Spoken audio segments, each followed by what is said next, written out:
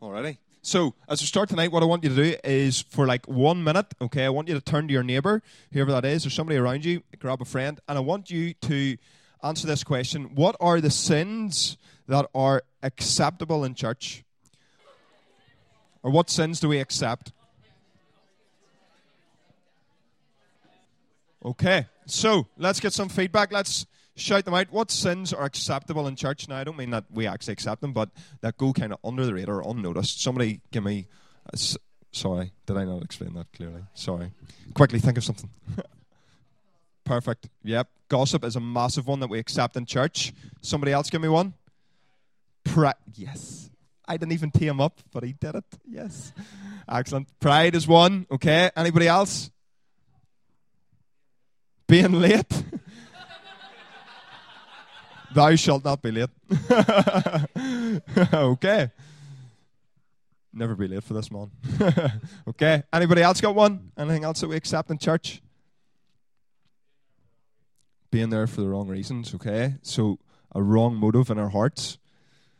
It's almost like you've read this, Philippians chapter. Anybody else want to throw out one that the thought was? Okay. Right. What's going on here in this passage is this, right? Right from the start of Philippians chapter 1, right through into now Philippians chapter 2, there's something going on in the background, right? And Paul keeps trying to address it, and he's pushing into it in different parts, right?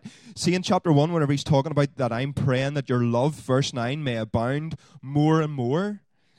Whenever he's talking about for me to live as Christ and to die as gain. And then into chapter 2 here, there's something going on in the background. And the thing that seems to be going on is that people are coming to church, people are worshiping for the wrong reasons, and they've got pride in their hearts, right? Because look at it in chapter 2, we see it here, verse 3, do nothing from rivalry or conceit, but in humility count others more significant than yourselves. Let each of you look not only to his own interests, but also to the interests of others. So people are coming along to worship in this church, and there's something else going on behind the scene. There's something else going on in their heart, and it's not true, authentic worship of the Lord Jesus Christ. They're doing things out of different motives. Right? And the problem is this, and if you're taking notes tonight and you're putting a title on this talk, it's simply this. Because Jesus is King, we walk in purity. Because Jesus is King, we walk in purity. And because Jesus is King, and if we imagine ourselves to be like a house, right, we often think that Jesus comes to us as a house. And we let him into the house, and Jesus tidies up us, right? We're the house, okay? He starts to tidy us up, room at a time, and he makes a good job of us, right? And then maybe some of our sins, we put it into a different room, right? So this little room over here, that's one that Jesus doesn't get to, and we put all our stuff in there. That's not the work of Jesus, right? Whenever Jesus comes to us as a house, it's a total reconstruction job, right? He takes us all the way right down to the foundations, and he builds us all the way back up again.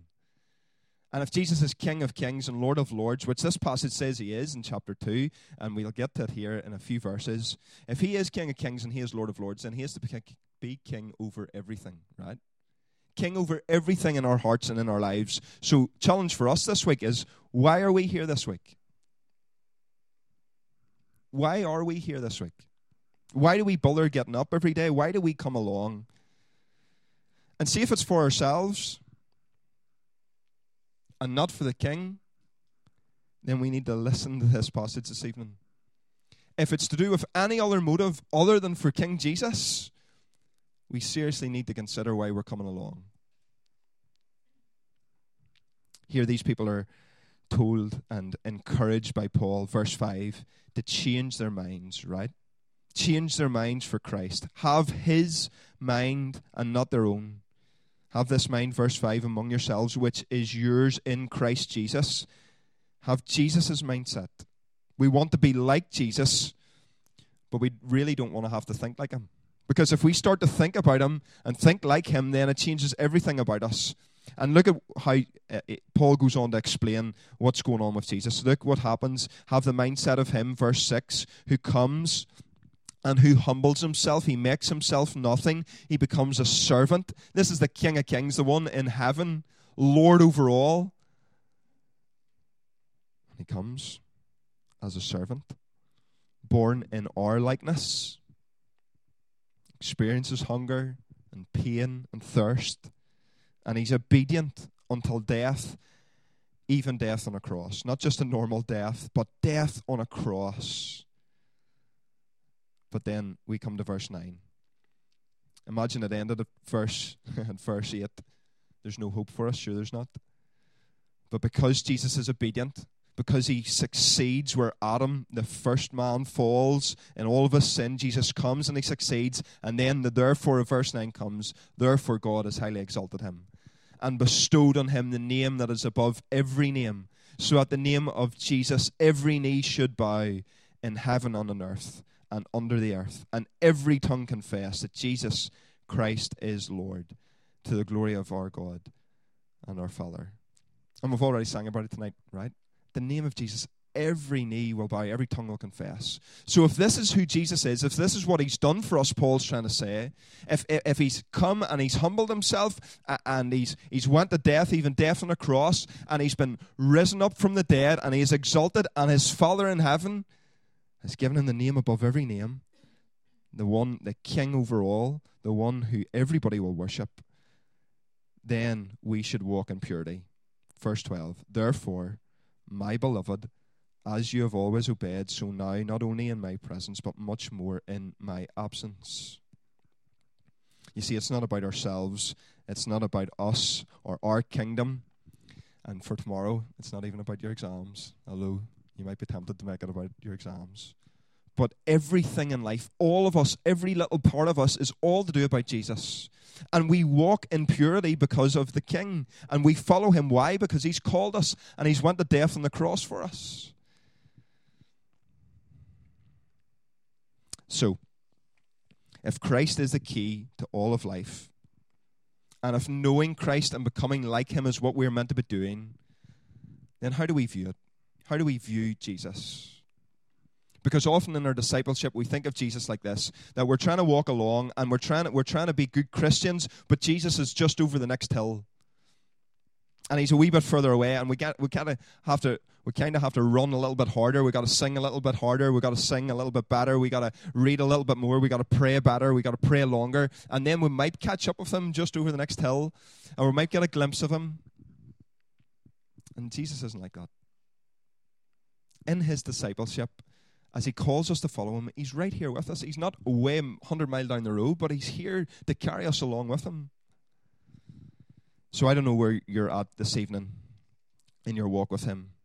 I don't know if you're fired up about him or passionate about him. I don't know if you're here for different reasons other than for living for him. But I know this, that he is right here beside us for us. Not ahead of us.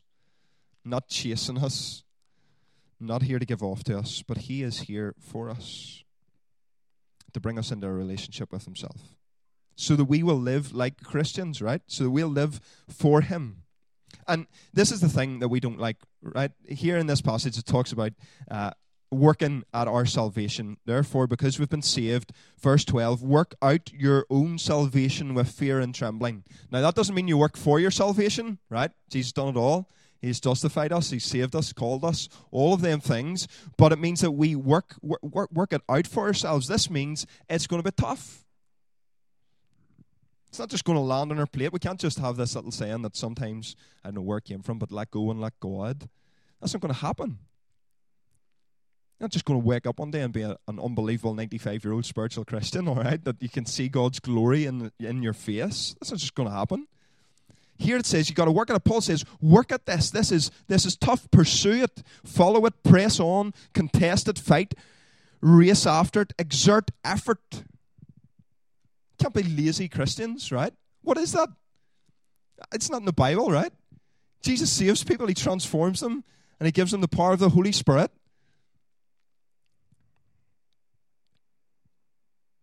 Don't be a sleeping saint, all right? Our churches are sadly full of sleeping saints. Here Paul says, work at it with fear and trembling, because you realize who God is. He's the King of Kings. And that you work out your salvation, as in you walk in purity. You become more like him. You strive after him and not after yourself. You run after him and not after your own desires and your own passions. So you work hard, you are active, and we don't sit back. And then verse 14 comes, do all things without grumbling or questioning, right? So he's trying to address their heart. You got to love more. You got to come to church. You got to worship here as a body of believers. Carry out your faith with a genuineness in your heart. You don't do it out of rivalry. You don't do it out of pride and all these other false motives. But you have a unity of a Christ-like mindset. And then that starts to play itself out in verse 14. So if we're like Christ, if we have his mind, we don't do things in grumbling or questioning. And this is the kind of the grumbling and questioning that we all do under our breath, right? And I have no doubt that it has happened this week. Somebody somewhere along the line has asked you to do something. If it's in Killigamane and I've asked you to do something, I'm really sorry, all right? But we like to break people in Killigamane, okay? We like to have them really tired by the end of the week. And I'm sorry if you've done something, you'd be like, flipping John's asking me to do something else, all right? But that's what it's saying here. Don't do that. Don't do grumbling and questioning. Don't do that. Don't have that mumbling under your breath. Why? Because you're only here for a certain amount of days. And then whenever your work's done, Jesus will call you home. So you have work to do, right? Now, that doesn't mean that we run ourselves into the ground, but it means that we keep going, right? There's things to do. Do it without grumbling or questioning. Work out your salvation. Be active. Be Christ-like. And then verse 15. That you may be blameless and innocent, children of God, without blemish in the midst of a crooked and a twisted generation. You see, we're children, and we're children of God. And sometimes as children, we do moan, and we do grumble, and we get things wrong, and we grumble to our parents. And here, because we've been adopted, he's saying, don't do that, right? But as children of God, live for him in the midst of a crooked and a twisted generation. And our challenge at this point is this, right?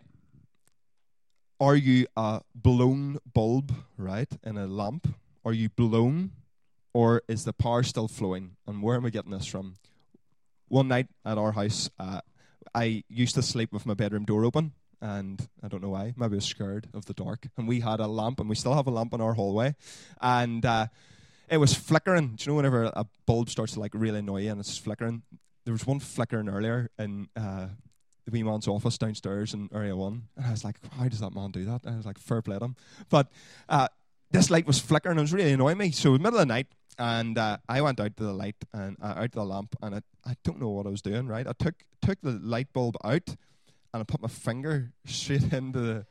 Because I thought there must have been like a wee bit of dirt, right? And I put my finger straight into the socket of that little... Don't do it, right? It was so sore. Could have been a whole lot worse, apparently. But I'm looking at Darren as if Darren's like, yes. It could have been yes.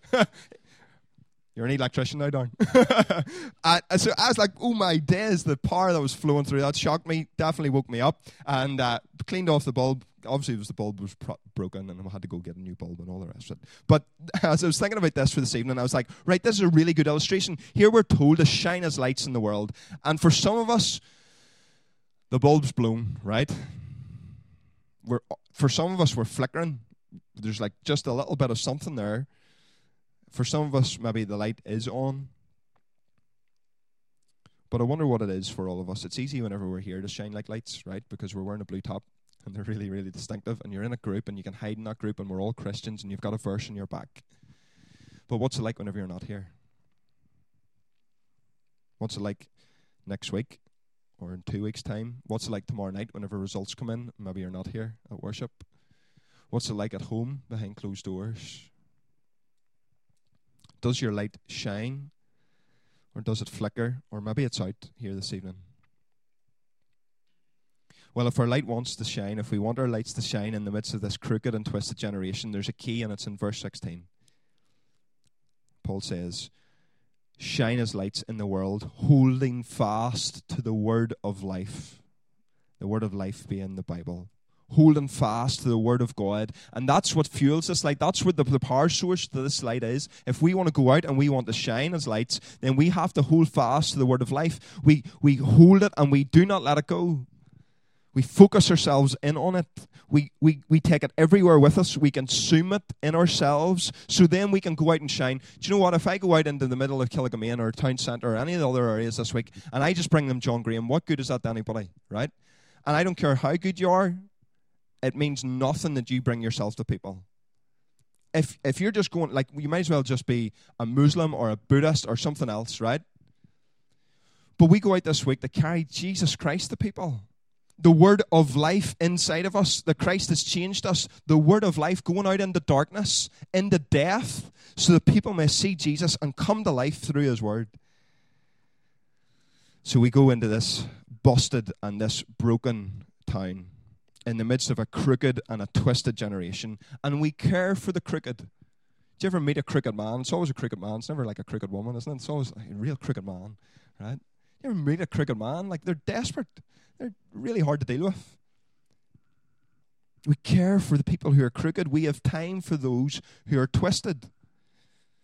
And we love the lonely, and we stand with the sinner and with the drunk and with the person who has had drugs and with the uneducated and with the sick and with the weak and with the teenage mother and with the local hood and the smoker and the people who are different from us. Because for many of us, we are in this simple mold in Northern Ireland of being middle class and being in church. And Jesus calls us to hang out with people who are different from us and to bring the gospel to people who are different from us. This week in Killigamane, we got to encounter some class people, right? This wee fella who got his hair cut by somebody else, the mate who had never cut his hair before, he tried to do like a pure like Peaky Blinder and like, I mean, scalped them from like here to here, and then it just like went up like 2 numbers, and then I had the top bit, and he wore a cap to kind of cover it. And like, these boys are just normal fellas. You go over to them and you talk to them, and they've no hope, right? They don't have Jesus. They don't have the word of life. They're in the middle of a crooked and a twisted generation, so they're just following this path away from God because everybody else around them's following that path. And Jesus tells us that he came for the lost and for the people who are different. And whenever we put on a light, especially at summertime outside, what happens whenever you put on a light outside? What gathers around it? Flies and moths, right? And for most people hate flies and moths, right? But as a Christian, we are called to shine as lights. And you know what? You may think that people look like flies that start to gather around you this week, or moths, little things that you just want. You couldn't be bothered. You'd rather talk to your mate. You'd rather get out your phone. You'd rather play a football or do something else. But there's people that are in need, and they're drawn to you because Christ is in you. We're called to have time for these people, to love them with sincerity and to point them towards Jesus. And if you're a Christian here this evening and you don't want to do that, then you need to think, are you genuinely converted by God? Jesus said, I came for the sick and not for the well. I came for the lost and for those who are broken. Think of all of the encounters that he has in the New Testament. Who are the people that he encounters? People who are lost and broken and who are sick and who are weak. So we shine as lights. Here in this passage, the light is meant to be something that guides people. It's the same word that's used in Genesis, right? So we guide people towards Jesus. So as we close, Jesus is king, right? That's what's going on here in that little section that we hear about him, that little description. Like, we can't go into great detail on it here this evening, but maybe tomorrow in your devotions you can. That bit's all about him being king, the humble king, the servant king. And tonight we have to think differently. We have to think differently than the world. We have to think like Christ and have his mindset. And for some of us here this evening, that means that on the back of this, we're going to have to repent of how we have been thinking, how we've been processing things. And for some of us, we're going to have to repent because we haven't walked in purity. Because of all of this, then verse 12 comes. Therefore we walk in purity. We walk as the king walks. We are under the king. For some of us here this evening, we're in rebellion. And we're walking our way and not his way. And we have been walking our way and not his way. And the king calls us to come back to him tonight. You see, Paul's point is this. If we're going to shine, we have to be obedient first. We can't shine if we're not being obedient. He says, come, follow Jesus, be sincere, be obedient, and then shine as lights in this world so that the Father may get all the glory. So we need to go. We need to be light. We need to be like King Jesus. And we need that power tonight from him. And we need to hold fast to this word of life. Why? Because I want you to imagine this. And if this were closing and the band's going to come up. This is who we are. And this is what people are like. It's like a pure pitch black room, right? I went to a holiday with our boys. Went away on a holiday. And we went into a haunted house. And I'm pretty sure the boy that was running this haunted house on holidays was on drugs. Because I was never scared in my life. He was like giving us this safety warning. And pretty much been like, some people don't make it out of here. And it was definitely very, very dodgy, right? And we went in, and I have never been in darkness like it. I mean, pure black. And all he said to us was, there was a group of 9 of us boys, and we were in a conga line and behind each other, right? And you had to grip the man in front of you, and it was like a fight for who would go at the front. And all that you had in this little room, each place that you had to go into was a little red dot in the roof. And all he told us was, keep walking towards the red dot, right? And in the middle of all that darkness, there was lots of really scary things happened, right? People running at you and all this carry on, and boys shouting at you, he's beside you. And then you'd the lights would go off again, and he'd be there. Everybody's been in a haunted house, right? It was really scary because one of our boys had loads of bruises up his side from one of our other mates who gripped on them so tightly. And that is totally genuine. Nobody knows him, otherwise I'd tell you his name. But anyway, the point of this is this. In that room, there was the tiniest of lights, and the man's advice was, follow that little red, just walk towards that little red light. And for some of us here this evening, we got to walk towards the light again this evening. That is our Lord Jesus, the King of Kings, the Lord of Lords, the light of the world. Because we have walked in darkness before this week. Maybe during this week, we have been walking in darkness, and we haven't followed him. We haven't followed the supreme light, and we're expected to go out and shine like lights, and we're dark. We're in the darkness. So our call tonight is to follow that light, to follow him, to come back into his presence, into his wonderful light, into light and into life, and to know him again, to just read his word again, to just read a couple of verses of it and see him for who he is, the God who saved us. And then as we do that and process that this evening, we go and we call other people to follow the light. That's our simple message, isn't it, this week? Follow Jesus. Look to the light. Walk after the light. Walk after him. Follow him. Because he'll lead us out of darkness and into this wonderful light. Let us pray. And then Ben and Beth's going to sing for us. Heavenly Father, tonight we understand that your Son is King over all. And because of him we should walk in purity. Father, tonight for many of us here, we recognize that we have not walked in purity, but we have walked in darkness. And you have called us to be lights in the midst of this crooked and twisted generation. And Father, we have failed you. We haven't had your mindset. We have acted out of rivalry and out of our own pride.